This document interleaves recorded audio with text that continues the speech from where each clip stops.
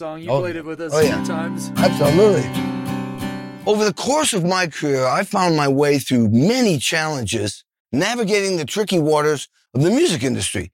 It's a sink or swim business, that's for sure.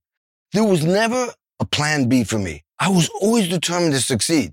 When you love what you do, when it's your bliss, your passion, your deepest desire, and your truth, it's fight or fight, not fight or flight. It's really knowing yourself, believing in your authentic self, and fighting for that. In the music business, you can't set it and forget it, that's for sure. One number one hit single doesn't mean you've made it. That would be like saying a running back in the NFL scoring one touchdown and he's thinking he's made it forever.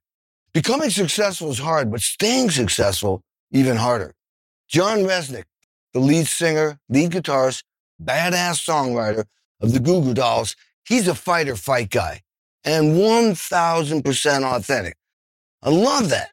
He's one of those people who isn't content resting on their previous successes. He's always creating, evolving, striving for perfection, open-minded, being the best that he can be, and writing his next amazing song. He's always thinking about what's next. And once said, hey, I still have ideas for songs in my head. I'm not ready to just hang it up and be a nostalgia act. I'm still swinging. That's all I can ask for. John was born in Buffalo, New York, is one of the founding members of the Goo Goo Dolls, and has written countless hits beginning in 1995 with the number one songs, Name, Iris, and Slide, followed by many other amazing songs like Black Balloon, Broadway, Here Is Gone, Big Machine, Sympathy, Better Days, Stay With You, and Let Love In, setting a record for the most top 10 hits in hot AC radio history, with 14 consecutive tracks. That's crazy. Iris spent nearly a year on Billboard's airplay charts in 18 weeks at number one, and Slide went to number one in 6 different radio formats. John once said, you hope that you can build something that will last. Well, John, your wish came true because you're still writing songs 40 years later, touring with the Goo Goo Dolls and kicking some serious ass. Great to see you, buddy. Great to see you too. Always good to see you. Wow. Those guns. What a build-up. Look at these guns. Ah! The Gun Brothers. I've always been a big fan of you, your singing, your hook lines, your melodies, your songs, the Goo Goo Dolls.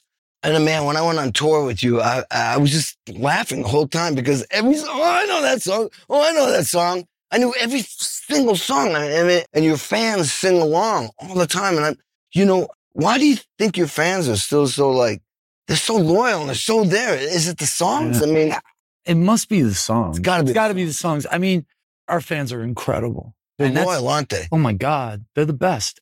They're the reason that we're still around, because, when I look at everybody that came up with us, there's not a lot of us left from that era. Very few of those bands left. But for some reason, I don't know, we were just lucky enough to touch some emotional chord with some people. I don't know. If I knew that, I'd try to duplicate it. You could bottle it. I'd bottle it. Yeah. The thing is, I have a theory. I think humans, they're feeling creatures. So if you're in the audience and you obviously are gifted at taking human feelings and putting them into songs, parts, lyrics, vibe, the whole thing. I mean, beyond what you even know what you're doing, you just can do it. You're channeling. It's coming through you. You're doing this. But then there are people who are looking at it and going I feel that. And they may not even intellectualize. They feel it. Yeah. They recognize it. And they see your body language. They see you are authentic. I mean, I'm not fooling around. You are what you are. I am what I am, and a lot of people don't like it. So a lot of people do like it. So I know. What? But that's the thing, Kenny. So if you, what? I got to ask you a question. I want to get your take on this because it's you're a kid, you're playing, you were young and boom, you guys got famous, real famous, real fast. And that was a different time in the music business. Oh, totally. Too. And you could make it if you had the guns from the label and radio was the only way you heard music. What did it feel like when you were oh my God, I'm actually I'm making a living doing this? Oh my God. I mean, my dream was always to be able to make a living doing it. But I mean, I was not making much of a living at first. And we were playing when I got in John's band, he was had done 5 records. Oh, already? Yeah, but his songwriting wasn't great. Right. He was a star, but he wasn't a great songwriter. They saw him. It's a long story, but they saw him and they went, this is going to be, guy's going to be star. And then Tony DeFries from Main Man Management, who did Bowie, Right. kind of almost like made a bet, I can make this guy famous. And he changed his name to Johnny Cougar. Right. John grew up in the Rust Belt. His uncles, had arms like that. They resolved all their issues with fistfights. Yeah. You come home and say your name's Johnny Cougar, it probably wasn't a happy thing. And then he loses his deal a year later. I get in the band, and this guy's fighting, and he's trying to become a better songwriter. And the next thing you know, we're on tour with Heart, opening up for them, and all of a sudden, Jack and Diane, Hurt So Good went to number 2. I the Tiger was number 1. There was no way we were going to blow that out. Yeah, but number 2. We were number 2, and then they released Jack and Diane went to number 1. Right. And Hurt So Good stayed in the top 10. Wow. That's pretty amazing accomplishment. Back then. Back then, that's it. Because as you know, you put out a song. You're competing with Billy Joel, Elton John, The Police, Rolling Stones, Tom Petty, whoever's on the radio. Yeah. There's only so many slots. Yeah. And you got to compete with those guys. Yeah. And we were sitting in our little rehearsal room going like, how are we going to blow these guys out? Yeah. Wow, that's amazing. The guitar sounds, the lyrics, that. But anyway, then all of a sudden, in 8 years, we went from 1,000 people to selling out arenas, to Madison Square Garden 2 nights in a row, private jet, the whole thing. And it was such intense work that it just sort of felt normal. I mean, it's just kind of... You guys were touring constantly, weren't you? 8 years. Or in the studio, It's a 2-year cycle. Mm-hmm. John would write the songs, come in, we'd arrange the songs, record them, we need more songs. Then we finally get the songs, then we mix master. Mm-hmm. And John liked to finish a song in one day, at the most 2 days. He wanted to see what we have so that if it's not good, let's get rid of it. Right. So let's see, put all the overdubs. And dude, when I went out there, it was like, I had to think, this could be the only take. Right. Because even if you make a mistake, John might say, I want to keep it. Because of that feeling thing. Yeah. I don't care if you make a mistake. It feels great. Right. Exactly. You know what I mean? That's always the thing that I find too with musicians. Now, there's mechanics and technicians, and then there's artists, Yep. And it's like, I think anybody who's an artist has to have really good mechanics and technicians around them. Oh, yeah. To help. Because, I mean, let's face it, most artistic people, they can be a little flaky. It's like, you can be a little flaky. And it's like, but I've found, in my experience, like some musicians, I don't know how much schooling you've had as a musician. I did 5 years of classical training. Wow. That's amazing. That. That's amazing. Hardcore. But you're able to think outside the box. It's like, the rules and you intentionally break them. Oh, yeah. Intentionally break them. That's what I always thought about. Like, I saw these really early things that Picasso drew when he was a kid. And you were like, oh my God, it's perfect. It was like this guy made a conscious decision. Well, I know all the rules. Now I'm going to break them. Totally. And it's like when something magic just happens, it's like people, I remember like talking to producers and they're like, no, that's dissonant. No, there's a rub between the bass and the guitar. And I'm like, yeah, but I like it. It makes me feel something. I'm feeling something here. Well, it's not right. Sometimes I find that overeducated musicians paint themselves into a corner and define what's wrong and what's right. And the technique comes before the feeling. You know what I mean? Let me ask you this. So, and we're talking about the same thing. There's being in it, because I know how you think. You're like a songwriter, but you're a producer too. So I bet you step out of yourself and look at the whole picture. Yeah. Try to. We all fall in love. Oh, yeah. With what we're doing. Look at this, my new baby. Listen. Right? And then someone comes in and shits on it and you're like, it's okay, I'm going to wait to say fuck you. I'm going to wait. It's like someone saying your kid's ugly, It's like... Well, I mean, the thing is that, you've got to have objectivity. Otherwise, you're going to box yourself in a corner and miss the big picture. I agree. And it's like, I've been really lucky to have a partner like Robbie. Yeah.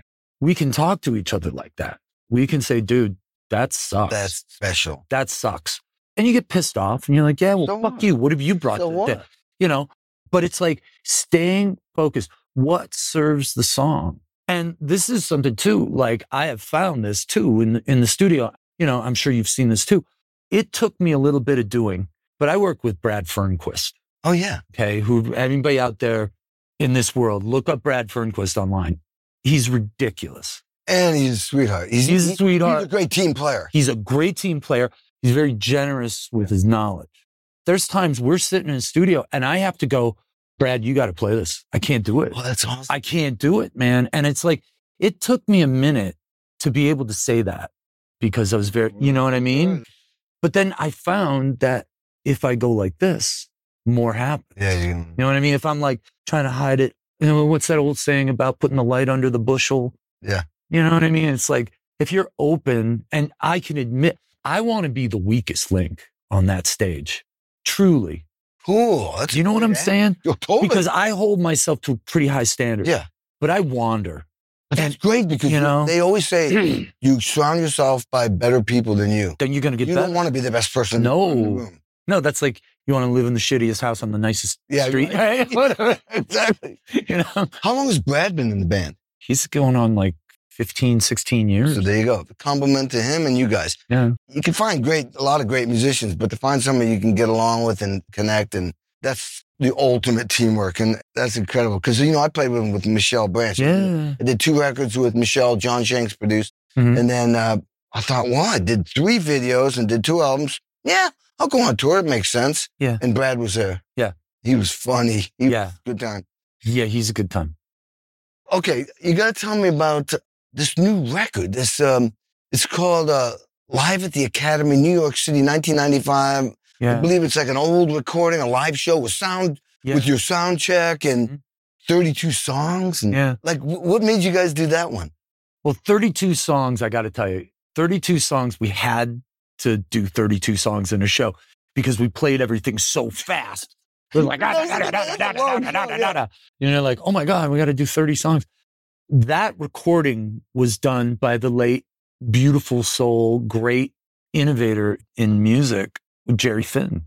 Oh, wow. And Jerry Finn. Wow. Great engineer, great producer. I mean, Green Day, Blink-182, he worked with us. And like, he did that live recording and we didn't know where the hell it was for years. It was on tape, right? Yeah. And like, you know, we recorded. You didn't know it was. You found this shit. We found it. And like, after all these years and then put it together, Jerry was just like, every time that we got to work with him, he was just such a joy to be around. And he was just such a great guy. And like, he was a good drummer too. He was, really? He was a good drummer. Yeah. It was the first time I ever saw a guy do triplets on a drum kit. And I think I'm from Buffalo. I played with one drummer my whole life, you know, and then this guy sits down behind a kit. He's like, you mean the bottom thing? Yeah. And I'm like, what are you doing? That's insane. That's insane. You know, it was pretty amazing. That was a really amazing time in our career. We were just sort of we were struggling to get over that hump, you know, and we had one song that was just starting to do well. We had a new drummer in the band. Oh, yeah. The original drummer was gone. Yeah, he was gone at that point. Mike Malinin, he played with us for a long time. We were all still kind of new with each other. We were still in kind of the honeymoon phase there. Wow. And we were still critics' darlings. Nobody really started shitting on us till after you get, you know how it is. You get some success and everybody starts shitting on you. Oh, dude, whatever. Some of those English bands, they're great until they become popular. Yeah. Then they trash the crap out of them. Like, what is that? Yeah, I don't know what that is. What do you they want put you on a pedestal for the rest of their life? Right. And it's like, they hate when people get successful. There's a certain thing about that. And I know you're a very motivating guy. Like you have this powerful energy that comes off of you. It's contagious. Your enthusiasm, your vibe, it's contagious, man. That's the most important thing. It's like, you got to be able to hang. Oh, totally. And like, you hang. Oh, yeah. You're doing pinky push-ups. Doing pinky push-ups in the front lounge of the bus. Did you wake up one night and I was doing push-ups? Yeah, I woke up. I'm like, I was famous for that. This guy is doing push-ups. On the bus. On the bus. Driving down the highway. I'm going about 80 miles an hour. I'm like, all right, man. It's like, keeps this going. Oh, my God.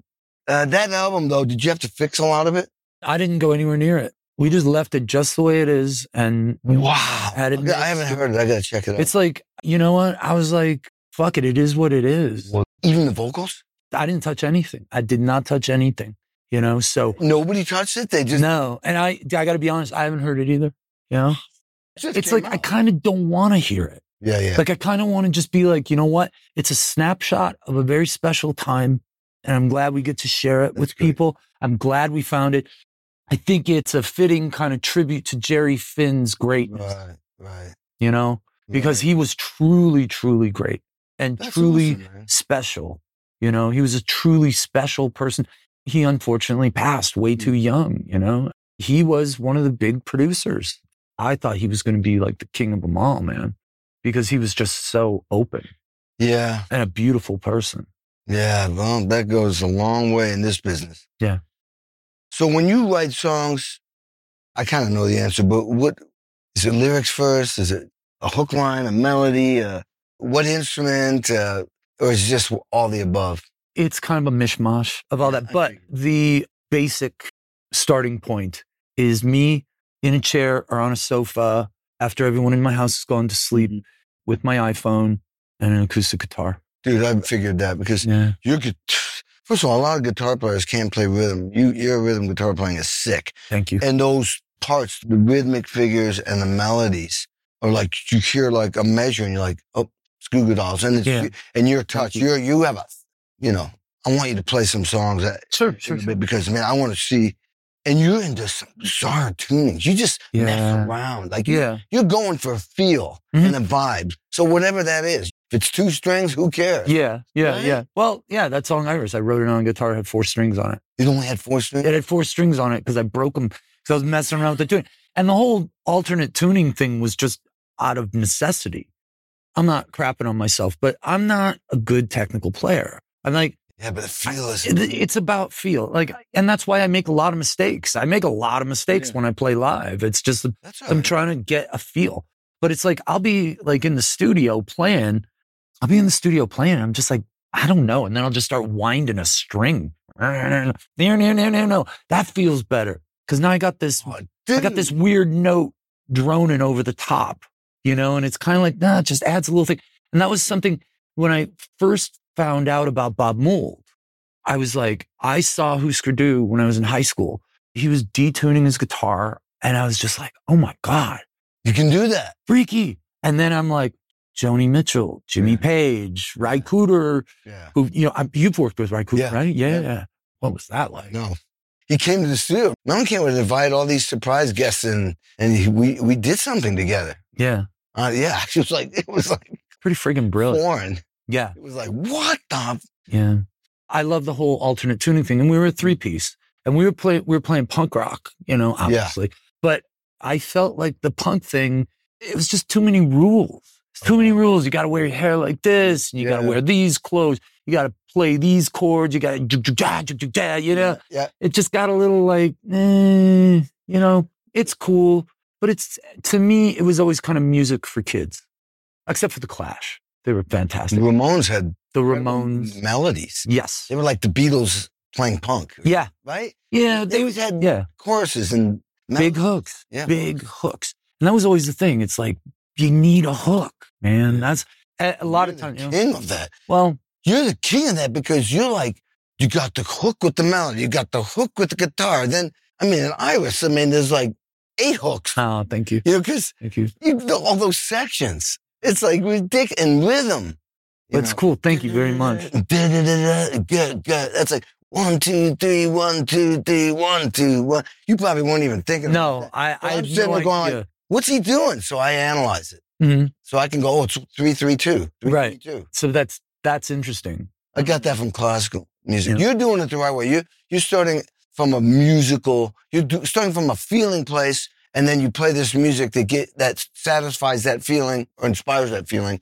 Me, I'm trying to like, oh my God, I got like, you know, like when you guys called me that one time, or Brian texted me at 8:30 in the morning, says, what are you doing, Kenny? Can you rehearse today? 8:30 in the morning with the Goo Goo Dolls.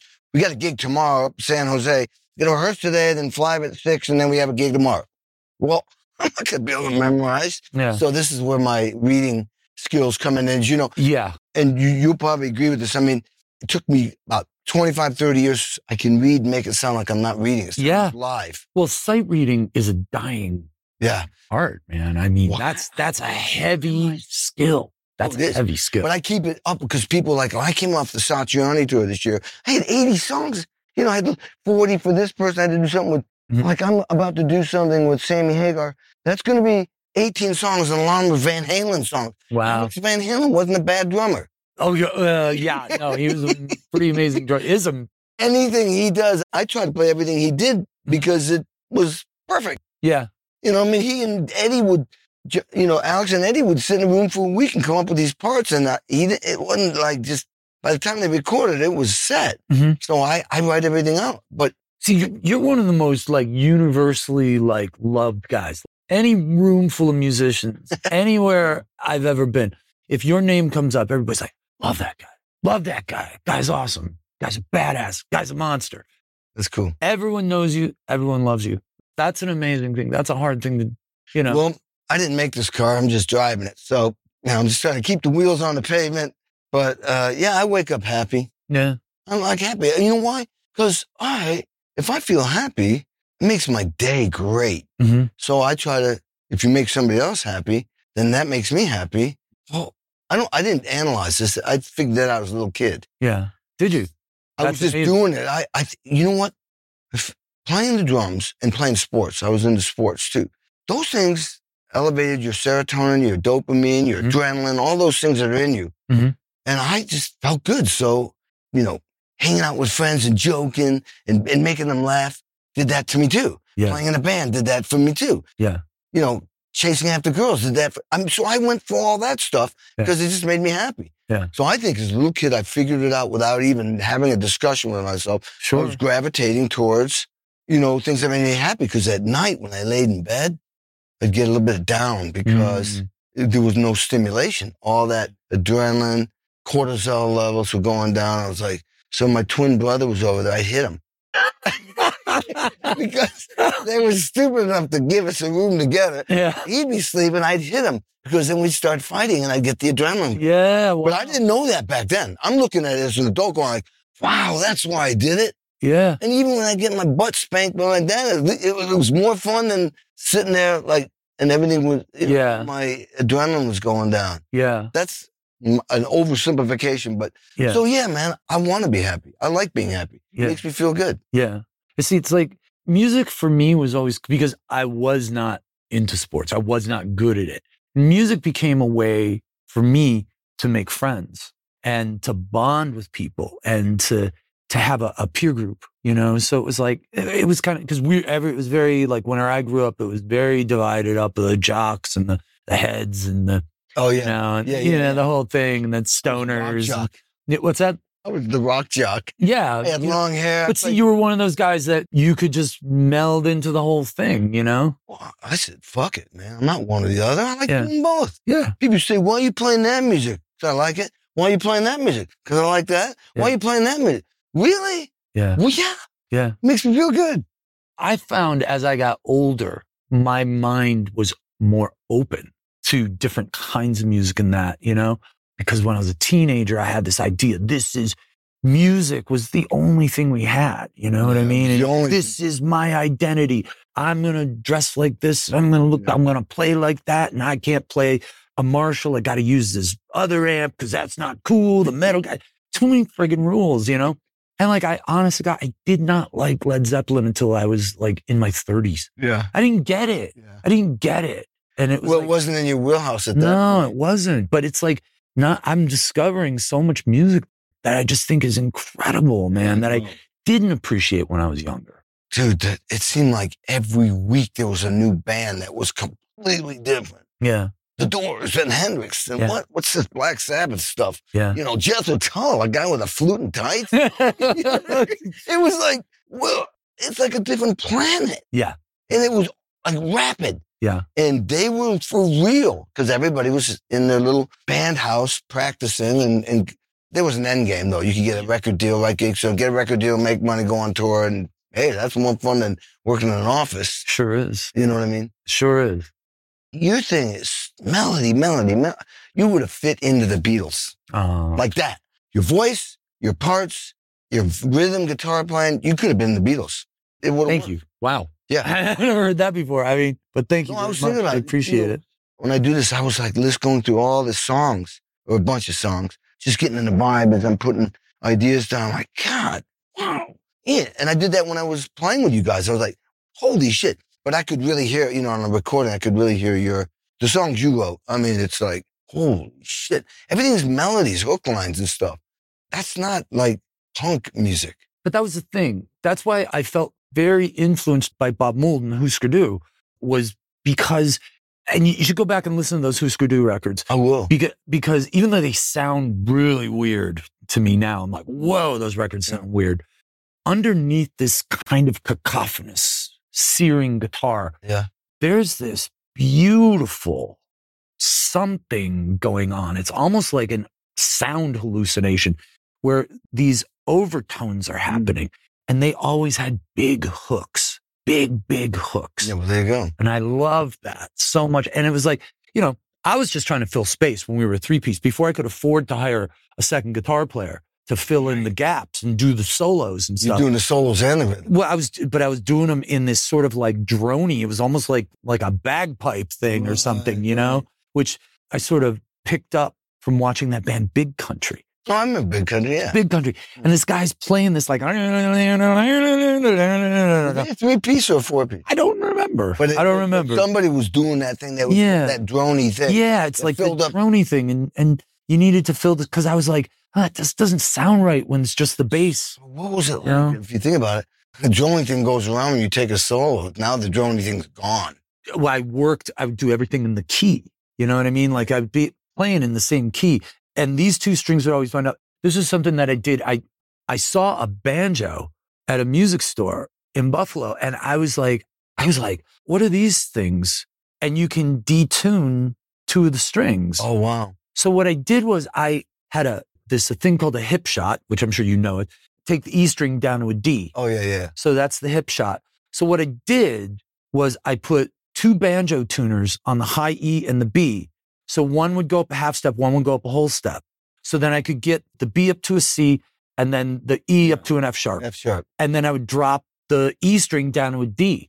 And then you get this kind of open chord thing. So you got C, D, and F sharp. Right. And then various different permutations, I guess, between those. Wow. Just to try and fill the space. Pretty cool. Yeah, it was like, it worked. It drove everyone crazy, because... I bet with your tunings, how many guitars you have on stage? On stage. On the stage. I got like 20 something. You tech him, before every show. Does he double up on every guitar? No. You know what I'm saying? Trying not to, because my old tech really wanted to have a duplicate of everything. So that'd be 40 guitars? Yeah, it was out of control. It was insane. And so we've learned to work around things. And you know what's really interesting? It's like, sometimes on YouTube, I'll find some kid that learned how to play one of our songs in a standard tuning. And I'm like, maybe I should just learn to do it all. Oh, I see you have like 5 guitars. Yeah, instead of like 30, or 20 or whatever it is. Oh my God. But it's like, they sound different and it feels different when you do it in a standard tuning. It's just not right. It's not the way the song was meant to play. Yeah. So my guitar tech, BK, is Brian Kutzman, is very patient with me, and he's awesome, man. Somehow he keeps everything together. And don't get rid of him then. No. Brian, you got a job forever. Yes, you do. Yes, you do. Yeah. You seem like, as I think about you and I hang with you, you're deep. You're in tune with your feelings and who you are. Have you always been that way, or did that just evolve? Because that really, I think, is a big part of how you find things for your songwriting. Songwriting and playing is just a reflection of who you really are, your spirit. Yeah. You're deep, man. You're like, you're connected with yourself. You know yourself. You have a relationship with yourself. It's not always a good one. but you're like, there's a sincerity there. You're like, thank you. You're not bullshitting yourself. I'm trying not to. Yeah. Trying not to. Well, yeah. Well, that's all I can ask, is I try. Well, when we were kids, we learned to bullshit ourselves, and people let us. But yeah, that's true. That's very true. Okay. And I say this in a very just matter-of-fact way. Okay. I got 4 older sisters and no brothers. I was the last kid, not the baby, the last kid. Right. There's a distinction. Right. When the 5th kid comes in the house, forget it. Parents are over it. My dad, who I loved, and he's gone, but I loved him. But, he was a bad alcoholic, had mental illness. He was a war veteran. World War II? And he... Was he a big guy? No, little dude. Tough little mofo. Yeah, kind of tough. Polish guy? Was he Polish? Yeah, 100% Polish, Polish Catholic guy. And Buffalo. Yeah, Buffalo. And, very blue collar. Yep. But from the minute they brought me home from the hospital, I was never going to be a full member of that tribe because I was a boy. Do you know what I'm saying? But your dad? Well, yeah. My dad was very absent. Okay. Because I don't think he could deal with 5 women. Well, that's what I'm saying. So you were never going to be part of the woman tribe. No, I was never going to be part of it. They liked you. They liked me enough. But what was the spread like between the oldest sister and you? It was like every other year they had a kid. Oh, Catholic. Yeah, Catholic. Every other year. Pop one out? Pop another one. Pop it in. Yeah, exactly. Yes. And my mom and dad, they used to fight like crazy. And I was just like thinking, when I got older, I was like, that's the way people did it. That's the way they were, And it's sort of like, man, my mom always said she hated him, but you got to do a lot of banging to have 5 kids. Yeah. It's like, it's like, and I love this. When I grew up, it was always like all of our friends, and I know you have friends like this. Oh yeah, we're trying to have a kid. It's like, I don't know, we're working on it. But you want to have 5 kids, get broke. Like, be unemployed, have no future, and then all of a sudden, the universe will bless you with 10 children. Now you got to figure out how to feed, and it's like, and that always works, and that was the way we grew up. We were poor, but we grew up in a very working class neighborhood, and it was a tough fucking neighborhood, and I was not a tough kid, but you learned a lot, though. I learned a lot. You learned a lot by being conjoined. My sisters were a huge influence on me, whether I realized it or not. Of course they were. But there was always this little bit, and I just realized this not that long ago. By virtue of my gender, I was never going to be a full member of the tribe. And my sisters all live geographically very close to each other. Still? 2 or 3 or all 4 of them are together every day. And that's old school. That's very old school. That's old school. And they all live, a couple blocks away from each other, a mile away. Thanksgiving, which house are we at this year? Right, exactly. So it's kind of like, wow. And that gave me this perspective of kind of like looking through a window at the world a lot. Mm-hmm. So I observed a lot. You were on your own. Yeah, kind of. And then my mom and dad died when my dad died when I was 15, my mom died when I was 16. And I was out of there. Totally on your own. So, but it was an adventure. When you're that age, you remember being that age? Oh, it's sort of like... do anything. You could do anything. You're fucking invincible. Yeah, invincible. You're invincible. Yeah, yep, that's all right. Yeah, next, let's go. And then, it was a weird thing. It was a weird thing to have that happen. But it launched me out of that box that I grew up in, This is the thing that's what I think I'm sensing from you. There's a sense of you had to get to know yourself real clear. I don't believe in mistakes and failures. I just think they're just events that get us. It's all good. Yeah. Get us where we are. Because when you say failure, you feel like... No way. No. Success is built on failure. Yeah. So that's why failure and mistakes are good things. Yeah. That's what I'm trying to say. They're lessons. Yeah. That's why I say I don't say mistakes or failures because they tend to give negative thoughts. But if I could feel that a mistake and a failure is a great thing, then I'll say the words. Yeah. Bottom line is it's a great thing. Yeah. I mean, we're human. We're supposed to, think about it. Don't you think? We're just living our life in the big pictures. You're just trying to become the best man that you can be and get the most value out of this short little life we're in. Yeah. That's it. Yeah. It just happens when we play music. Yeah. So we learn stuff playing music. Yeah. You know what I always love to do, though? I love trying to find the similarities between what we do and what other guys do. Like I met a guy at a party the other night. He's a chief operating officer for like a microchip company. We just started talking about, I'm like, trying to figure out a way, to cut my overhead on certain things. And like, I want to make my guitar rig more efficient. Like people love hanging out with musicians who aren't in the music business. They love hanging out with musicians. And then this guy was just like, I didn't expect to have this kind of conversation with you where you're trying to figure out how to lower your overhead. You're going out to a warehouse in Los Angeles to do inventory on your equipment. And like, he's like, I thought you guys just kind of hung out and, smoked weed and partied. Yeah. Oh, man. No, it's like, you got to get up and go to the gym. It's like, I'm fucking old, dude. I got to work out every day. I can't drink anymore. I can't smoke. I got to stay on top. I'm running a little business. Well, yeah. We're running little business here. And, absolutely. he runs a big business. But to find the similarities between what we do. And the other thing that I always tried to look at this. Now, every big rock star in the world. And I was lucky enough to meet guys who were big rock stars, and the big rock stars were always the most generous. I was like, wow, I'm standing there talking to Mick Jagger about, accounting and like just this stuff. Or Keith Richards says, yeah, man, Ronnie and I shared a guest room over there. You just come in any. And then you're like, what? And then I've also met guys who are the opposite. The opposite. Oof. And I wonder, why is that, Kenny? I mean, you're an observer of human nature. Like, you understand, like, you can observe human nature and what do you think drives someone to be so guarded or so open? The music is secondary. It's like, where you were born, who your parents were, the whole backstory of everything, your DNA, your, life experiences make people a certain way. Someone who's not a nice person and makes it in the music business, they're lucky because they're talented enough, they're smart enough, they made it in music, but that doesn't give them license to be a prick. No, that's a valuable lesson, all you young guys out there. Yeah, I mean, seriously, because my dad said, man, you could say the same thing nice. Yeah. If I must have said something. He says, hey, man, you can say the same thing to that person in a nice way. Yeah. You get the same effect, actually a better effect because you're being nice. Absolutely. And so, yeah, at this point in my life, I'd rather hang around the nice people than the pricks. Now, I've worked with people where it wasn't fun, but I was at a position where I was trying to make it. So I understood what I was doing. I didn't want to be in that environment, but I knew it served me well, and it did. Yeah.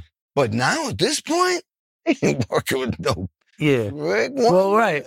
But you know what? You're in an enviable position because you can go anywhere you want. I can pick and choose. You pick and choose what you do. But that's so cool. I know Mick and I know Ronnie and I know Keith and those guys are so cool and they're the biggest. They're the biggest. Elton John.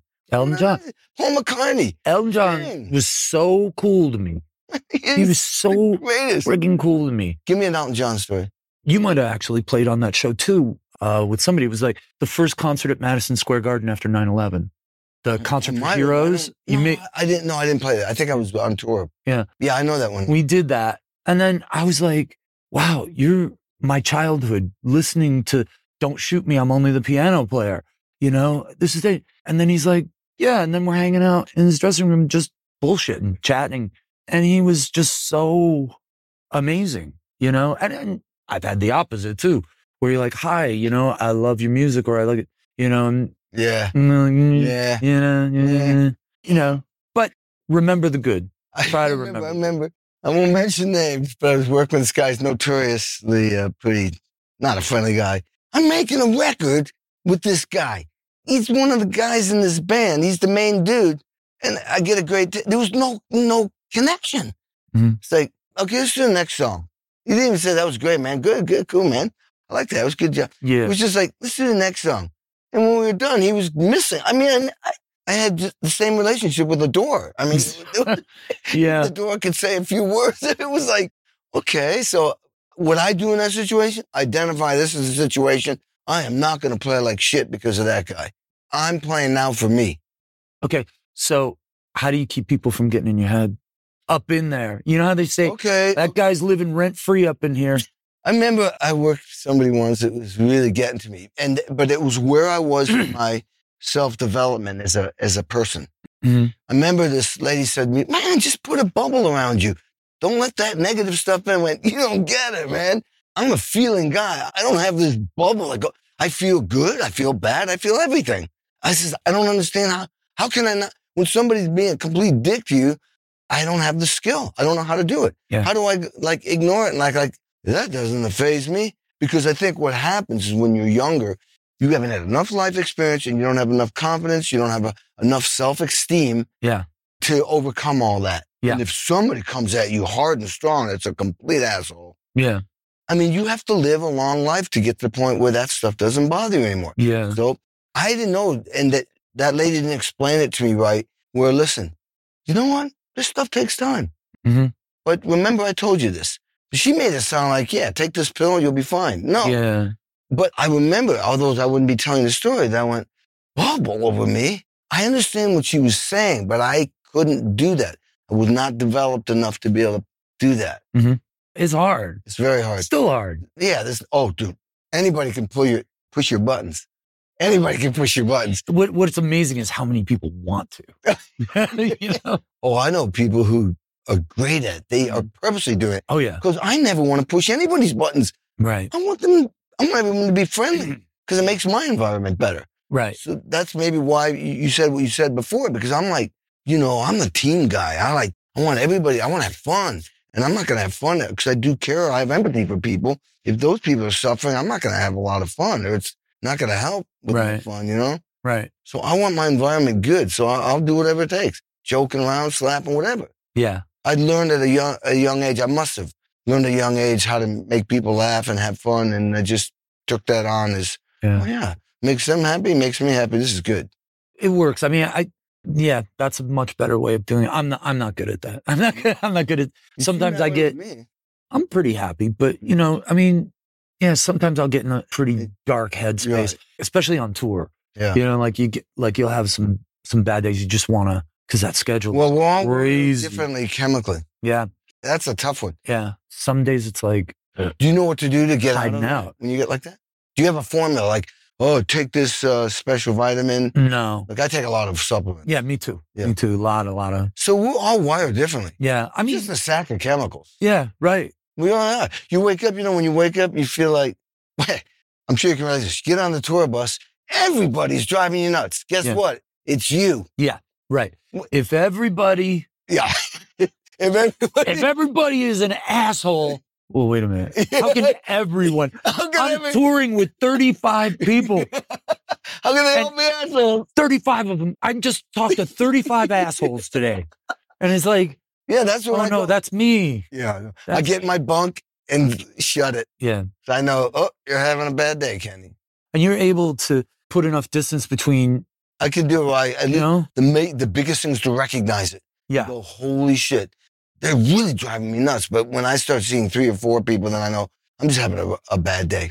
For whatever reason. Yeah. So I get in my bunk, and cool thing about playing music, and especially being a drummer, as soon as I start sweating it out, it all changes. See, that's kind of the thing on the road. It's like, feel sad, go to the gym. Feel happy, go to the gym. Tired, go to the gym until you're awake. Yeah. Just things like that. That's always been, my assistant, John, he's out there. He and I rent a car in every city we go to. And we go find a gym, go find a Whole Foods, we go run our errands, and do those kind of things and then come back. So John's on the road with you? Oh, yeah. He's everywhere with us. Dude, that's great. It's I remember him from the tour. I didn't know he was your personal guy, but that's great. He works with the band, but he and I work more together. Right. Than the other guys. Because I'm a fucking diva. I need help. You're the lead singer, songwriter. Come on. I got 2 suitcases.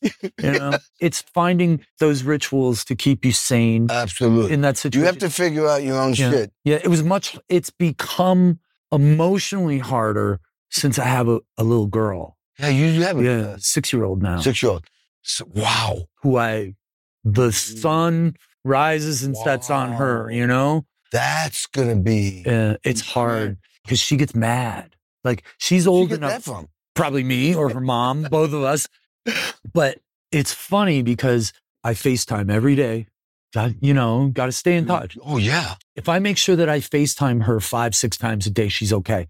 But if I FaceTime her once, her little face will come on the screen and she'll just be like, I don't want to talk to you. Oh. And she gets mad. She's such a girl, She's all girl. And I'm not talking to you. And I'm like, okay. And then it just breaks your little heart. You're like, oh. How long? What's the longest you go on the road now at one time? 3 or 4 months. But you'll go off for 3 or 4 months. Oh, yeah. This last summer. I'm about to do a 10-weeker with Joe Satriani. So when you guys, when you guys go out on tour, I get you because I'm constantly like, do we got to do 3 in a row? And then day off 3 in a row, day off 3 in a row. Do you guys travel by bus with Joe? We did 10 weeks in Europe, 10 weeks USA. It was on bus. But it's only a quartet. Yeah. So that's good. No crew on the bus. We have a tour guy, a tour manager riding with us. And then Joe has his wife. That's 6. Yeah. That's it. And the bus driver 7. Yeah. It's really, the bus is stocked now. We have no singing. We did 16 in Europe.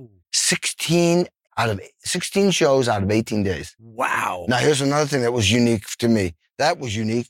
No sound check. I'm like, whoa. I was like, whoa. I can't go on stage on a sound check. Yeah. I mean, I'm playing drums here. Yeah. And I figured a way to do it. First of all, the crew was insane. Yeah. You're as good as your monitor mixer. Oh, yeah. Oh, my God. Oh, my God. This guy, he was one of those guys, as soon as you turn to look at him, he's already figured it out. Yeah. He's watching like I'm over. He plays every instrument. So the monitors were incredible. Yeah. And I had my tech there. It's just like bam, bam, bam, bam, bam, bam, bam. So that was good. So what I had to do is practice my brains off 2 hours a day. I have a routine that's very functional. Everything I'm practicing is designed to make me sound amazing tonight. So I could work around that because we did things like this. We'd show up 45 minutes before the show. So I could stay in my room, until then. After the show, go back to the room for a couple hours, shower, get set. And the reason why we do that, get back on the bus, because when we drive to the next city, you might be able to check in when you get there. No point in going too early, because then, sometimes you can't get in, so you sleep on the bus. Right. And the guy texts us, your keys are downstairs. Right. And you go into the room. So let's say I got in my room at 1 o'clock. Yeah. Well, I don't even leave till 7. Right. So was okay. That made it work okay. That's interesting. Yeah. And then I'd never done that before. Yeah. Like that. I mean, it's kind of crazy the way we do it because we try to stay on a night schedule, like driving at night. Well, yeah, that's what, then you get to the place. Yeah. Because day driving, it's just like such a waste of time. of a day, Because you sleep on the bus. Yeah. I'm horrible at sleeping on a bus. I'm horrible sleeping anywhere. Are you really? Yeah. See, because it's like, okay, being a drummer, and I watch our drummer, Craig McIntyre. He's a great drummer. Great drummer. Great drummer. Very fluid. Like he's like this. Yeah. You know what I mean? Yeah. Some guys drum like this. He drums like this. Yeah. And it's like, and it's great. And I'm like, wow, the physical demands that you guys put on your bodies as a drummer. It's like when you're a guitar player, you can just kind of stand there. Oh, dude. Yeah. But when you're a drummer, you got to be in shape. Yeah. And I've always gone for the gusto. Mm-hmm. And you hit hard, dude. Yeah. You hit hard. I keep always trying to make it sound like Madison Square Garden or a stadium. Yeah. From when I was a little kid. Yeah. Yeah, no, that's physical. So what do I call it? I spend half the day preparing, the rest of the day repairing. Wow. Okay. Repairing through the night, and then I start preparing for the show. Then as soon as I'm done with the show, it's now repair. Yeah. And then when I get the next day, I start preparing. Yeah. That's a cycle. Yeah. I'm constantly thinking about vitamins, what I eat, exercise, stretching, whatever it is, Yeah.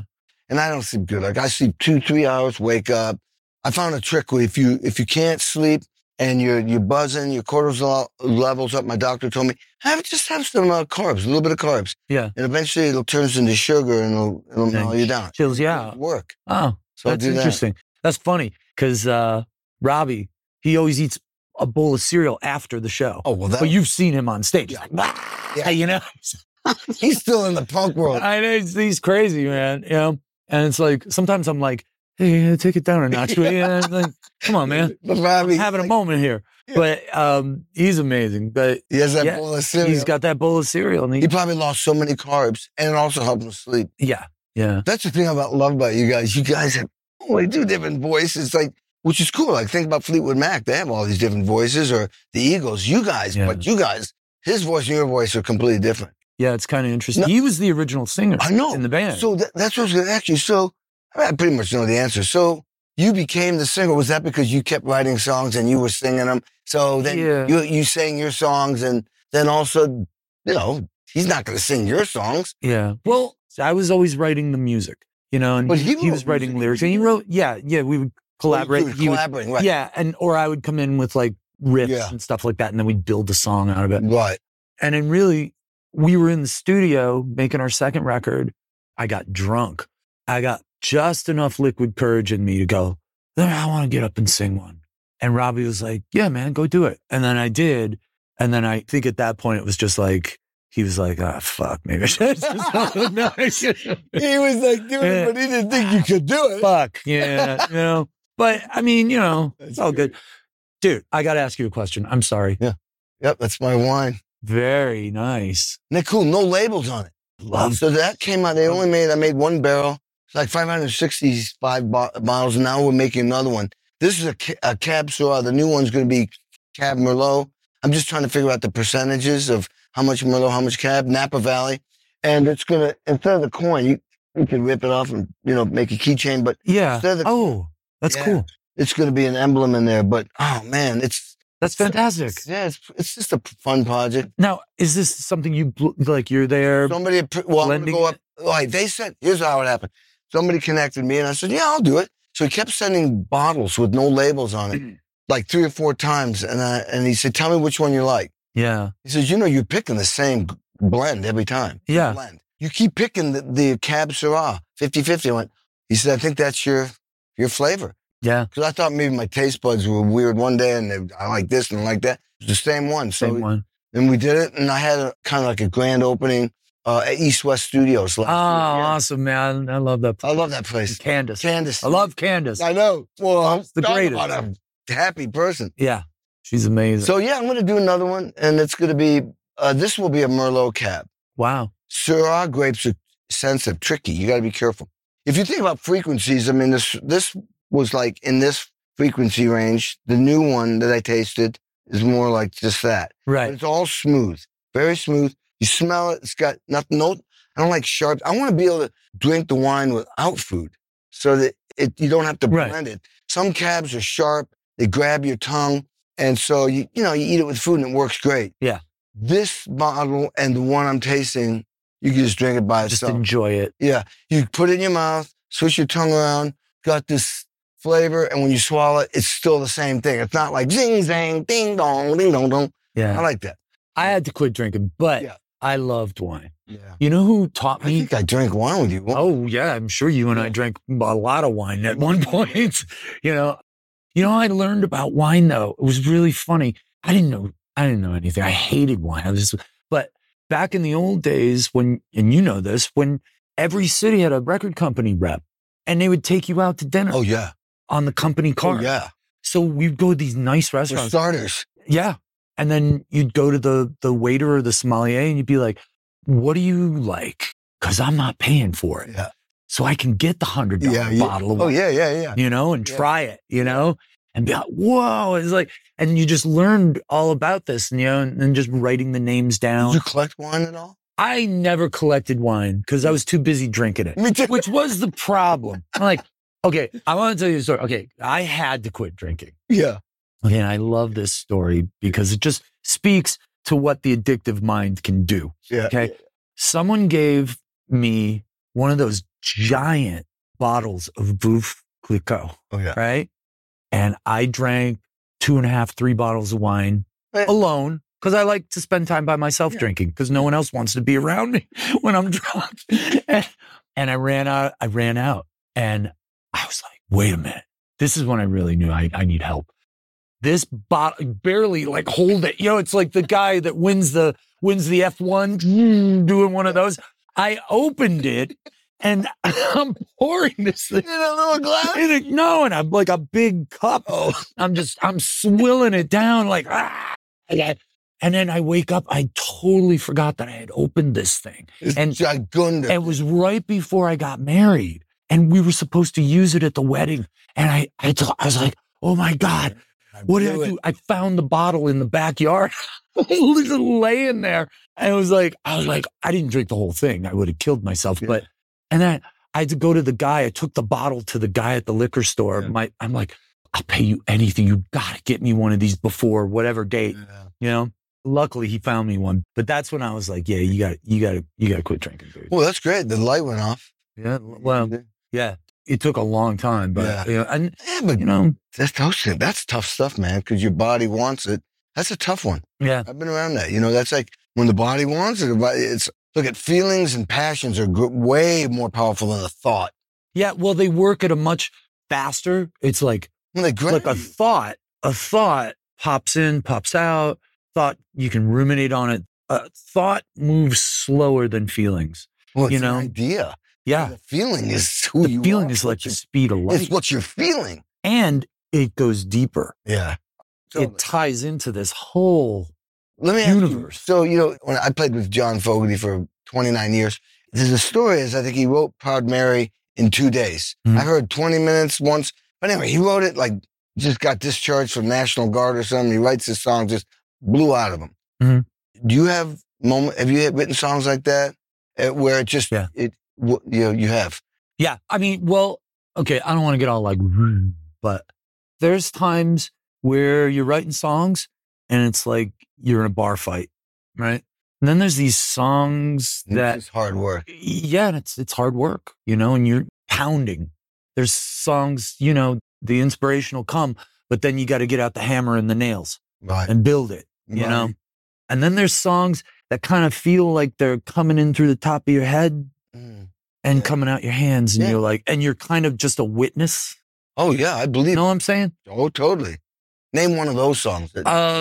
Okay, a song that just kind of, Iris was did very, that come- I mean, I went and saw the movie. I think like, why did that song come so easily? Why was it like that? Because I went and saw the film, Danny Bramson, who's old time music supervisor. Yeah. I saw the movie and he had so much faith in me. He was just like, you're going to write something amazing for this. Wow. And you did. And I went back to my hotel and I did it. And I was getting divorced from my first wife. Yeah. And it was like, we had just kind of came into our own and it was a really exciting time. And it was like, it was sad, but it was happy and fun and exciting. And there was this little bit of sadness in the background because the relationship breaking up and all that. And then I'm living in a hotel in West Hollywood and it's kind of like, what the hell is going on? Rock and roll thing. Yeah, and it was emotionally intense at that time. And it was like, I think I was really raw emotionally at that point in time. And it just kind of went woof. You can hear it in the song, that's for sure. It's translated. So many parts in that song. When you say it just came out, I mean, so many influences came in. There's so many incredible sections. Yeah, thank you very much. One of those perfect. And Rob Cavallo, put that whole mess together. Yeah, well, Rob is. And turned it into. That was a big turning point for Goo Goo Dolls. Yeah, right? huge. Was that the big thing? Yeah, that was where it all. And it's still being played on the radio now. Yeah, it's crazy. I know, it's pretty crazy. I mean, and it's like, it's kind of weird because sometimes when I get in that shadow, when I get in my own shadow, I get like, I wrote a bunch of other songs, and then it's like, shut up, you ungrateful prick. I love it. It's like, just be happy. It's like, you had one. You had many, but that one sticks. And I would imagine if you called Mick right now, he'd be like, what is it, Mick? What is the song that you feel overshadowed every other song you've done? Because, I mean, when you think about those two guys, just hit after hit after hit. I know. And the swagger and even the new record that just came out. Yeah. I sent one of the songs to Robbie. I'm like, I want to cover this song. It was so good. Wow. And Robbie was like, I don't know if anybody's going to know this, but it's a fucking Stones song. Yeah. And it's amazing. The guy is friggin' 80 or whatever. No. And he's killing it. He's killing it.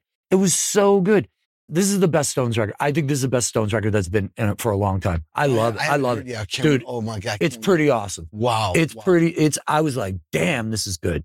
Well, you guys just did a new record that just came out. No, it was 2022. Yeah. The one you wrote during the pandemic. Yeah. That's a great record. Chaos and Bloom. First song, I mean, it's like starts off driving guitar, rhythm guitar. It's good. God, I went and listened to the whole thing yesterday. Thank you very much. It's really good. Yeah, we went. War is the second song. Yeah. That's a great record. Thank you. And it sounds different than some of your other records. Yeah, well, I hired a very cool indie guy named Chris Zach, very indie rock guy. And then I wanted to try and do it. I got to produce it. Oh, right? Yeah, I got to produce it. Which great engineering too, and mixing and mastering. Geez, crazy. The sounds are incredible. Yeah, I mean, so you produced it. I produced it. Well, vocals too? No, but this is what happened. I couldn't do it. I reached the point with that record where I'm like, I dragged this thing as far as I can. And I got up in front of the microphone. Chris is sitting there engineering, and I'm like, I can't do this. So then Greg Wattenberg, who I'm sure you know, great songwriter, producer, entrepreneur, amazing like talent. I was like, can you help me finish the record? Oh, that's really, that's a producer's decision. You being a producer, you're going like, I can't do this. What would a producer say? Get somebody who can. Yeah. we've been working together for like 20 years, Oh, on and off. trust him. Yeah, I trust him, you know, but he's hilarious, you know, and he's like, yeah, that take made me want to scratch my ass. All right. And then you're like, oh, okay. All right. Well, I guess I got to go back and do it again. You know, we're so tight and such good friends that, you know, I can accept it from him because it's like, you got to keep that thing. I was unable to do it, you know, and I had to admit to myself, this is not serving the song. You know, me wanting to have the sole producer credit on the record. Right. That ain't going to make the record better. Oh, man, smart executive You know what decision. I mean? You know, and there's a little, you know, a little about it, but I'm not going to win.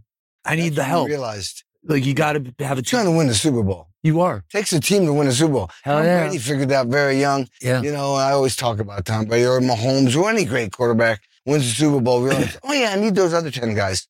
And I got to make decisions. The ultimate North Stars.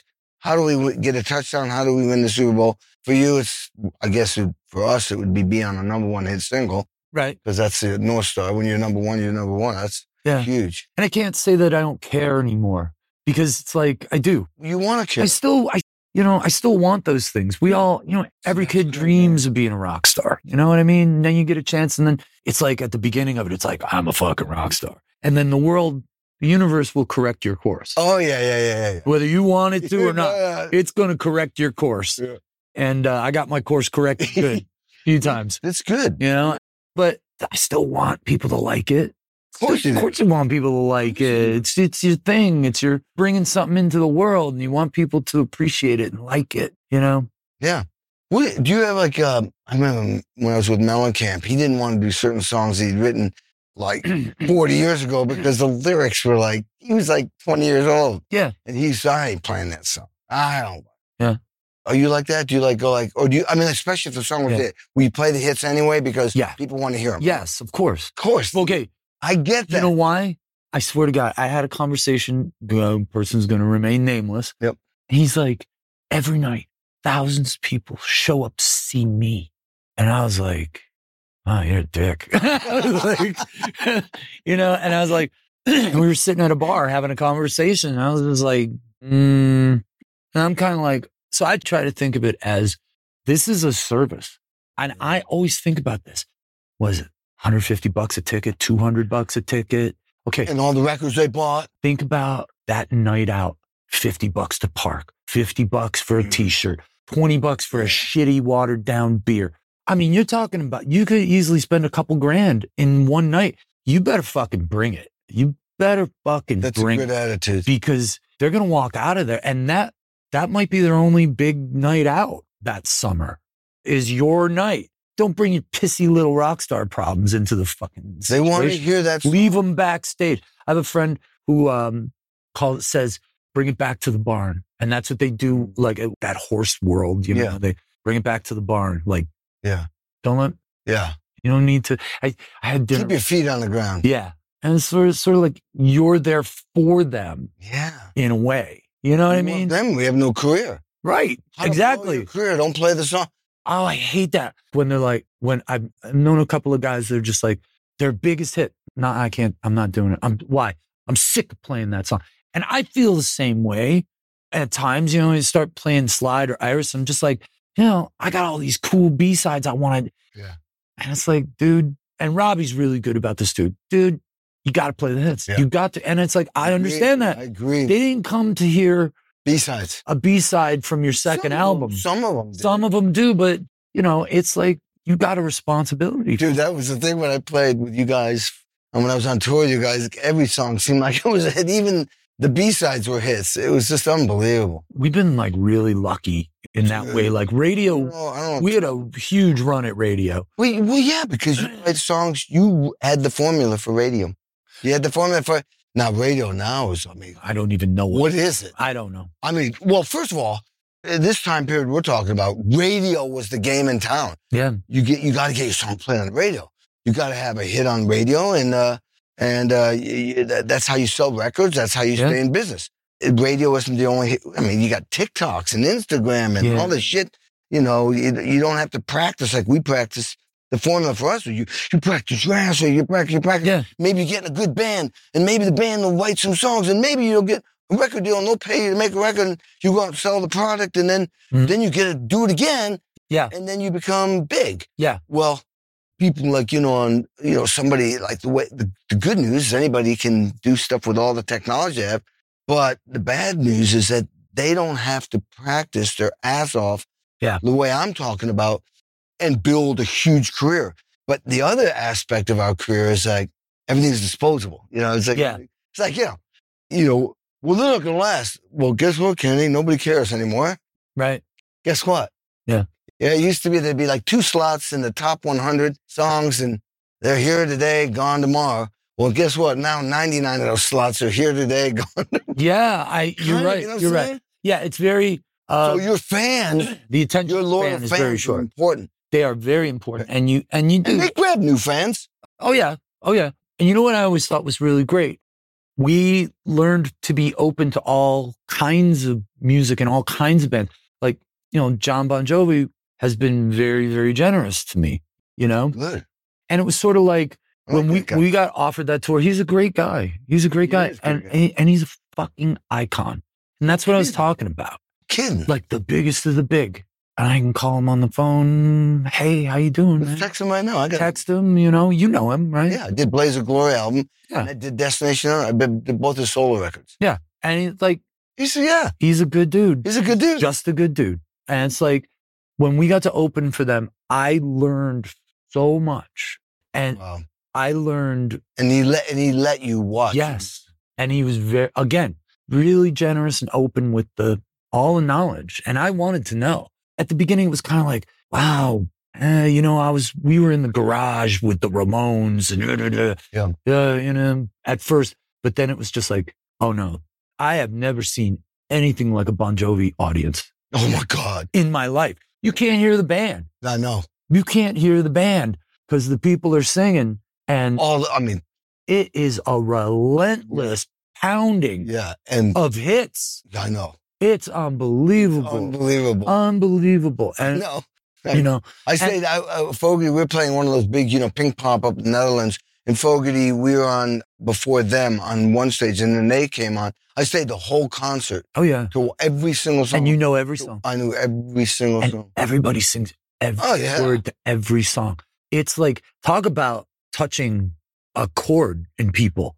On a massive scale. Massive. They used to tour worldwide. 18 months a year. 18 months a year. Yeah. A tour. Yeah, 18 months a tour. But I like that. Dude, you should coin that. I think you did just coin that. 18 months. They're the hardest working band in show business. They tour 18 months a year. Yeah, you do that. That's right. But I remember when I was a teenager, he's a couple years older than me. Yeah. Just like a couple years older than me. And I remember those guys opened for everybody. Everybody. They were constantly going. And I wonder what your perspective on this. It's like in the modern world of the future with your TikTok and all your social media, and everybody is using music as a catalyst to launch their brand and their career and all this other stuff. It's like, who are going to be the greats in the future? I don't know. That's interesting because we're in forget about music. It's just a new mindset in general. It's already changed. And we're seeing results of what already changed, 10 years, 15 years ago. It's changing, man. It's a whole different, it's just the world is evolving. Mm-hmm. I have no clue where it's going to go, but there's no question. Social media ain't going nowhere. Yeah. And now we got AI in there. It's going to add another thing. My God. So it's like kind of like, you got to work with the tools we have. So I definitely, you can't say the stuff that it exists and information gets thrown all over the world real fast. Yeah. I don't know. I have the film, but I don't have the answer, but I know this much. I'm so grateful that I was am still in the music business, but it started from a period where you could build a following. Yeah. You can build a brand. And it's the type of stuff that has staying power. Yeah. Because people are going to always come to it because it's got feeling. Mm-hmm. You can't write those songs you wrote and build a career quick. Yeah. It's quick like a great bottle of wine. It's some bottles, the grapes got to be in there 15 years. Yeah. Otherwise, it won't taste like that. Right. So what do you want? You want Boone's Farm or do you want... Right, exactly. Ripple or do you want really good stuff, you know? Yeah. You know, I mean, We're not going to change that scene. No. That scene's there. It's just how we all fit into it. yeah. I mean, it's kind of like I stay away from Do social. you have a marketing team that makes sure you're on? Yeah, they take care of it, you know? You know what's interesting? We did that gig for the widow of, was it Oracle? Yeah. Okay. So with 150 people, one of them was Bill Gates and, you know, it was that kind of thing. It was like, are you kidding, with someone's backyard playing? Anyway, I did a post. I was just, you know, doing a post. I said, yeah, man, I'm up here playing with the Goo Goo Dolls, blah, blah, blah, blah, blah. And, oh, wow, look who's over there. I think that's Bill Gates playing tennis. Yeah. And that particular post on Instagram blew up like humongous, hundreds of thousands. I have no idea why. Yeah. There's algorithms and all this stuff that's involved. I don't know if it was the word Goo Goo Dolls. No, I think it might have been Bill Gates. But, but it blew up. But it was interesting to me because I've tried crazier things when I used to post more. But mostly I just post this podcast. I have a team do it. I don't do anything. Yeah. I let them do it. Yeah. I'm paying them to do it. They just do it. When I do like this thing we're doing now, there'll be, when it comes out, there'll be like 5 clips for the first week. And then we're going to have 5 more for the next week. Promoting this, like little clips or like that's talking awesome. about. So they do all that. Yeah. I just check the verbiage because I want it to come from my voice. Right. But I mean, it's like you need the team. I need a team. I don't got time for that. I don't like personally engaging. I remember once a long time ago, and I had a Twitter account, and somebody said something, but you know, about something they had no right to say about. Yeah. And I found myself, and I'm like, oh fuck, you can't do that. I think I saw you say something that was cracked me up. It says alcohol and Twitter don't go together. They don't. And then I thought, no, alcohol and all social media. Yeah, right. I know. You start going blah, blah, blah, and it's there forever. Sometimes I'll get a remark, you know, on my YouTube thing, and they'll like trash either me or the person. I just delete it. I don't want any negative energy. Right. But that goes back to that. Yeah, I want to keep it all, you know. Yeah. I mean, that mechanism that you are able to reject the negative. I mean, because I'm a negativity sponge. Yeah. I mean, somebody would be like, hey, John, that shirt looks kind of weird on you. And I'll just be like, what the fuck? You know, you believe it. Yeah, sometimes. Most of the time, I'm just, go fuck yourself. But you know, it's a cool feeling. It's like being a king. You know, when you're the king, you know, and you're making all these decisions in your realm, you know, whether it's your band, your family, whatever, you're the king. You're going to make decisions. You make the best decisions based on all the information you gathered. And you got to value that. I am not going to please everyone. I'm not. Yeah. How can I please everyone? But what you can do is feel good that you tried to do the best that you could do. And then feel great about that and try to get into that space. And like, you know what? I'm doing it right. I'm not going to please everybody, but I'm doing it right. I did the best I could. I looked at all the information and made a great decision based on what I knew. Done. That's great. Take that to heart. Somebody taught me. You guys, take that to heart. Some heavy dude taught me that. And it resonated with me. It resonated with me. Was this a heavy dude that you can share who he is, or? Oh no, it's nobody you would know, but he was a executive life coach that's done a lot of work. Yeah. And he shared that with me because he saw me. I was saying some things that he made him say that. And I went, oh my God, I get it. Yeah. I felt good because I felt honorable. He made me feel like a king. Or it could be a queen. Where you sit, you feel like, yeah, you're doing great because you made the best decision possible on all the information. Can you imagine like a king in the old days deciding that, well, do I go to war and have a lot of people killed? Well, I have to. Yeah. Because if I don't, blah, blah, blah, blah, blah. Heavy lies the crown. Yeah. You know, but I mean, luckily we don't have to make those. We don't have to make those. We just got to show up for sound check. You know, it's like, or not. You know, I mean, it's like, world ain't changing. It's like, but I'm always impressed by you because you're always seeking. Yeah. You're still looking. Oh, a lot of people go, I'm done. I know exactly. And I'm like, no, there's got to be a way to be better. There's got to be more. And You're it's like, that guy too. You know, yeah, I am that guy, but I drive people crazy with it sometimes because I'm like, no, there's a way for us to be better, or there's a way I got to be smarter. I got to do this, or you know, I'm always, and there's a point I think where I've gotten to at certain times where it's just like, dude, take it easy. Yeah. Take it easy. Only you can make that decision, John. Yeah. Only you. Yeah. Nobody can. Only you're the only one that, remember, you're the king of your realm. Only you can decide when that is. Someone says to me, man, why don't you just chill out and smell the rose? I said, smell pretty good right now. Yeah. I've said in many relationships, when it comes to this, yeah, and this, and my passion, ain't gonna change until I want to change. Right. I'm sorry. I am wired this way. Yeah. When I wake up in the morning, I'm excited. Yeah. And I'm the guy that doesn't want to turn the lights off at night because I'm still excited. I'm still thinking, I want to try that. I want to do that. So, hey, I didn't make me. This is who I am. And I ain't going to apologize to anybody. Wow. This is who I am. It's an inspiration, man. Yeah. It is. I own it, though. I own it. Just call me up sometime. I'll say, Johnny, just keep doing it. Do you want to do that? Yes, then do it. That's inspiring. And be that king where people aren't going to be happy. I'm sorry. Yeah. I'm sorry. Now I'm, clock's ticking on us, man. I'm starting to look like, well, wait a minute. This is my life. Yeah. I mean, I don't want to screw anybody over, but there's a point where you have to, if you're going down, that's not good. And this thing keeps you up. Yeah. Then you do that. Because here's the deal. Check this out. The ripple effect of your happiness and joy in doing what you're doing has an effect on everybody around you. So you're doing a great service when you're a happy mofo. Yeah. Happy mofo. And when you're a happy mofo, you affect your kid, your wife, your band, everybody. Yeah. So that's very true. Be happy.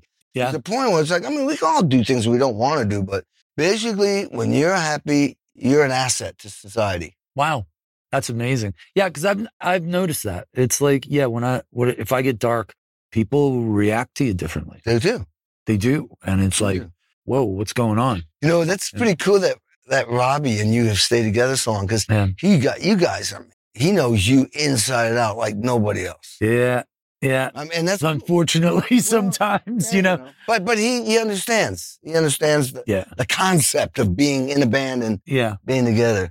No, he's been a great partner. Are you still? I think I had a conversation with you. You were a massive gearhead. Yeah. You had a studio and you had like more of this microphone than anybody in the world. Yeah, just like a U67. Yeah, some crazy like $8 billion a piece. Nah, man, I like collecting vintage recording equipment and new recreations of it. Well, if I'm in a year where I'm going out on tour and I'm working, and that I'll buy some stuff just because it's a tax write-off. Have you sold any of this stuff, or you got it? Nah, I sometimes I'm like, if I don't use something for like a year or 2 years, then I'll be like, I don't really use that piece. So, and I'll see something because I'm always finding something I want. You replace it. So I'll replace it with something else.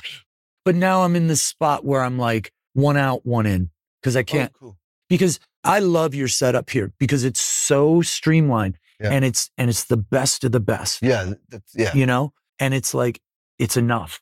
But I'm obsessed with all the different flavors of you know what I mean. Oh, this API sounds different than the Neve and really dorky. I got that. I got the RCA BA6A over here. That had this guy modify and it's got, but I don't have a hobby.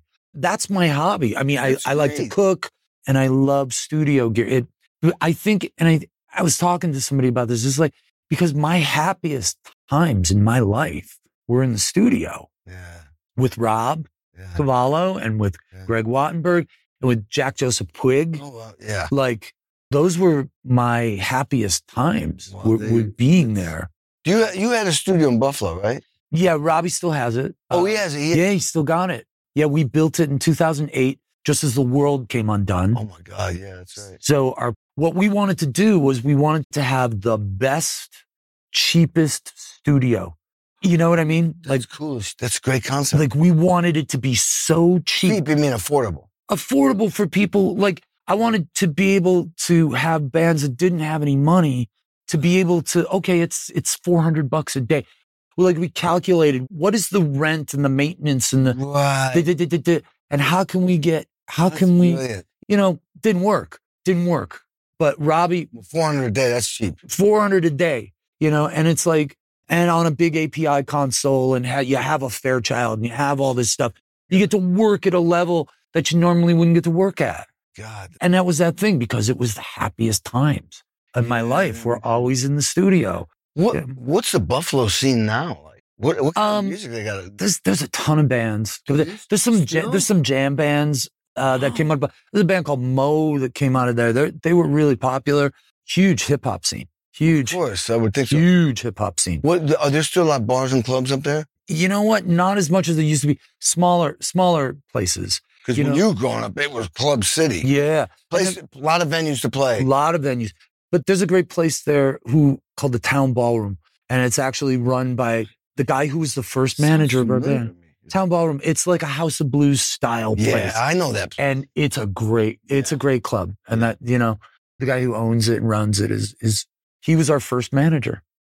So did you finish high school? I did. Oh, yeah. And I scraped through a couple of semesters of college. Oh, yeah. Before they tossed me. Oh, they tossed you? Yeah. You said, I want to be a rock star. I was flunking out. So I remember this. Robbie's like, hey, we got a gig up in Toronto. I talked to my math professor. I was like, I got this gig in Toronto. I can't. He's like, you don't come to class, you're failing. And I'm like, I guess I'm failing. And I left. Now, I want you to play some songs for me. Sure. But before we do that, so you're like, great shape. Incredible. But I think you told me you were like a pizza freak or something. I think I remember thinking like, well, if you eat pizza, how can you look like this? Just work your ass off. There you go. To work your ass off. Calories in, calories out. I mean, yeah, wasn't that, somebody says that's the laws of thermodynamics, or whatever. Calories in, calories out. Yeah. If you eat this much pizza, guess what? You're on the treadmill lifting weights. Yeah. You try to eat better. Do you still eat pizza? Yeah. And I'm like a pizza whisperer. Like I can look at a photograph of a pizza and go, that's where I want to get the pizza from. But you don't eat 10 slices, right? All right. And you work your ass off. Yeah. And it's like you run around on stage and you hit the gym and try to be reasonable. You're not a vegetarian, are you? No.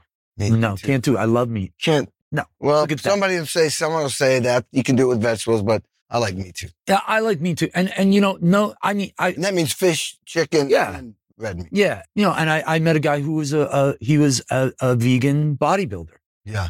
And the guy was in insane shape. Yeah. But that's a hard road to get there. And it's interesting. I've been listening to an audiobook called The Way the World Really Works. I can't pronounce the guy. I'm going to pronounce it wrong, but I think the guy's name is Vaclav Smil or Smil, something like that. Yeah. And he talks about fossil fuel. It gets really dorky. Oh, yeah. But about environmental impact of meat versus vegetables and things like that. Kind of an interesting take. No, I've done this. And I have a friend that's a vegan. Yeah. And he looks great. Yeah. He looks phenomenal. I think everybody, people's blood types are different. It's why it's like everyone's got to figure it out for themselves. Yeah. I mean. Do you do the blood type thing? Yeah. Well, let's just put it right. I get executive blood work every year. I think I told you this a long time ago. Yeah. And we analyzed my blood for like 2 hours with the doctor. And we tweak my vitamins and my diet. I've always got I'd say 5 years ago, my stats came out as a 23-year-old or something like that. No shit. But on the other hand, 23-year-olds aren't that healthy these days. But the thing is though, my stats were insane. Everything was in place. And we just tweaked, like, for example.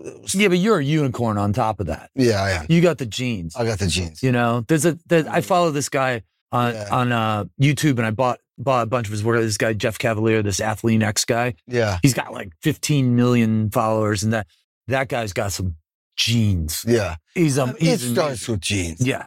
And he works his ass off. I have a thing called Healthy Life is a Wealthy Life. I won't get it. It's 8 steps. It's basic, I'll just give you the quick ones like lifting weights. Yeah, it makes you strong, but it also elevates your hormone levels, which elevates your immune system. And it makes you strong. Yeah. Cardio, only way you can exercise your heart, which is an important muscle. Yep. Biggest muscle in your body. The most is important cardio. one. Yeah. So that elevates your hormones, which elevates your immune system. By the way, this also elevates your testosterone, which goes down when you're young. Mm-hmm. The third thing is some sort of stretching. So now you got strength, flexibility, and endurance. Mm-hmm. And then next is diet, which we won't get into. Like, you can eat the meat, but you have lots of fruits and vegetables, and I stay away from fried food, processed food, sugar, as much as possible. Mm-hmm. The bad shit. No sodas, none of that. The next thing is supplements. I take a crap load of supplements because I'm 18-hour-a-day, 7-day-a-week guy. And it works. Yeah. There's certain supplements like zinc will kind of oversimplifying, keep your testosterone good, keeps your estrogen out of the way. Yeah. Basically, stuff like that. Right. My doctor told me. The next thing is water, half your body weight in water. Every cell in your body needs water. stress is the worst thing you do. Whatever you need to do, release stress, meditation. I don't care what it is, hum, breathe, whatever it is. Reduce stress, and then sleep is the 8th one. Yeah. And I suck at it, but I do the best I can. But see, that's amazing. But and you formulated this yourself. Yeah, I did. And the point is, the whole reason why I could rattle off is that I'm aware of it. Oh, you didn't sleep enough today? Okay, so it reminds me, ding, ding, ding, ding. It's like looking at the 10 Commandments. Oh, yeah, that's right. I'm not supposed to kill somebody. Okay, I won't do that tomorrow. Right. You know, it reminds you. It's like a checklist. Yeah. Okay, I better pull my, I look in the mirror and I'm like, I'm one of those guys when I go to the bathroom in the middle of the night, I look in the mirror and go, you need to lose some weight. Yeah. I'm checking it out all the time. Yeah. Yeah. Yeah. So, you just make adjustments. Yeah. It's like I'm constantly tweaking. I can tell you that guy. I mean, I got a lot to learn from you though, because it's like, you got it down. I still. This is me like, I need to get back lifting heavier. It's like, for example, I think this should come out more. I think this could come out more. I think this could come out more. I know what to do. I know exactly what to do. Yeah. There's times where you got to change it up. But it's interesting because like everybody's body is different. Totally. But the biggest thing that I learned over the last couple of years is exercising your posterior chain is so important because everybody wants this to look good up front, Right. But your back's got to be strong. Your core's got to be strong. Your tricep, your legs. I do like squats like all through the day. 20 squats, lean on your heels, go down, come up, builds your core. Yeah. Yeah, it does. And you don't even really need the weight. No, you don't. You don't really need the weight. Let's see you do 1,000 squats without weights. You'll feel like you have thousands of pounds. Exactly. But then there's so many different ways, and I think it's like you got to take a little from everybody, and and find what works for you. For you, exactly. Yeah. All right, Julie, who came up with the sex magnets? Oh God, maggots. Yeah, I mean, sex maggots. That's Robbie. The most twisted. Yeah, that's Robbie. Like, I don't think of sex when I think of a maggot. Yeah, well, that was, What was he like? It was 15? a joke. It was like a joke. Oh, yeah. Yeah. And then it's kind of like caught on, and I still hate the name of our band now, but I wish we would have had 10 more minutes to find a cooler name, Well, how did it come? We had a gig and we had no name. And I'm like, Didn't want to use sex maggots. Didn't know. And I love it. And then I'm gonna steal it. I'm gonna take it. You should take it, man. It's yours. Get me in the sex maggot. It's yours, man.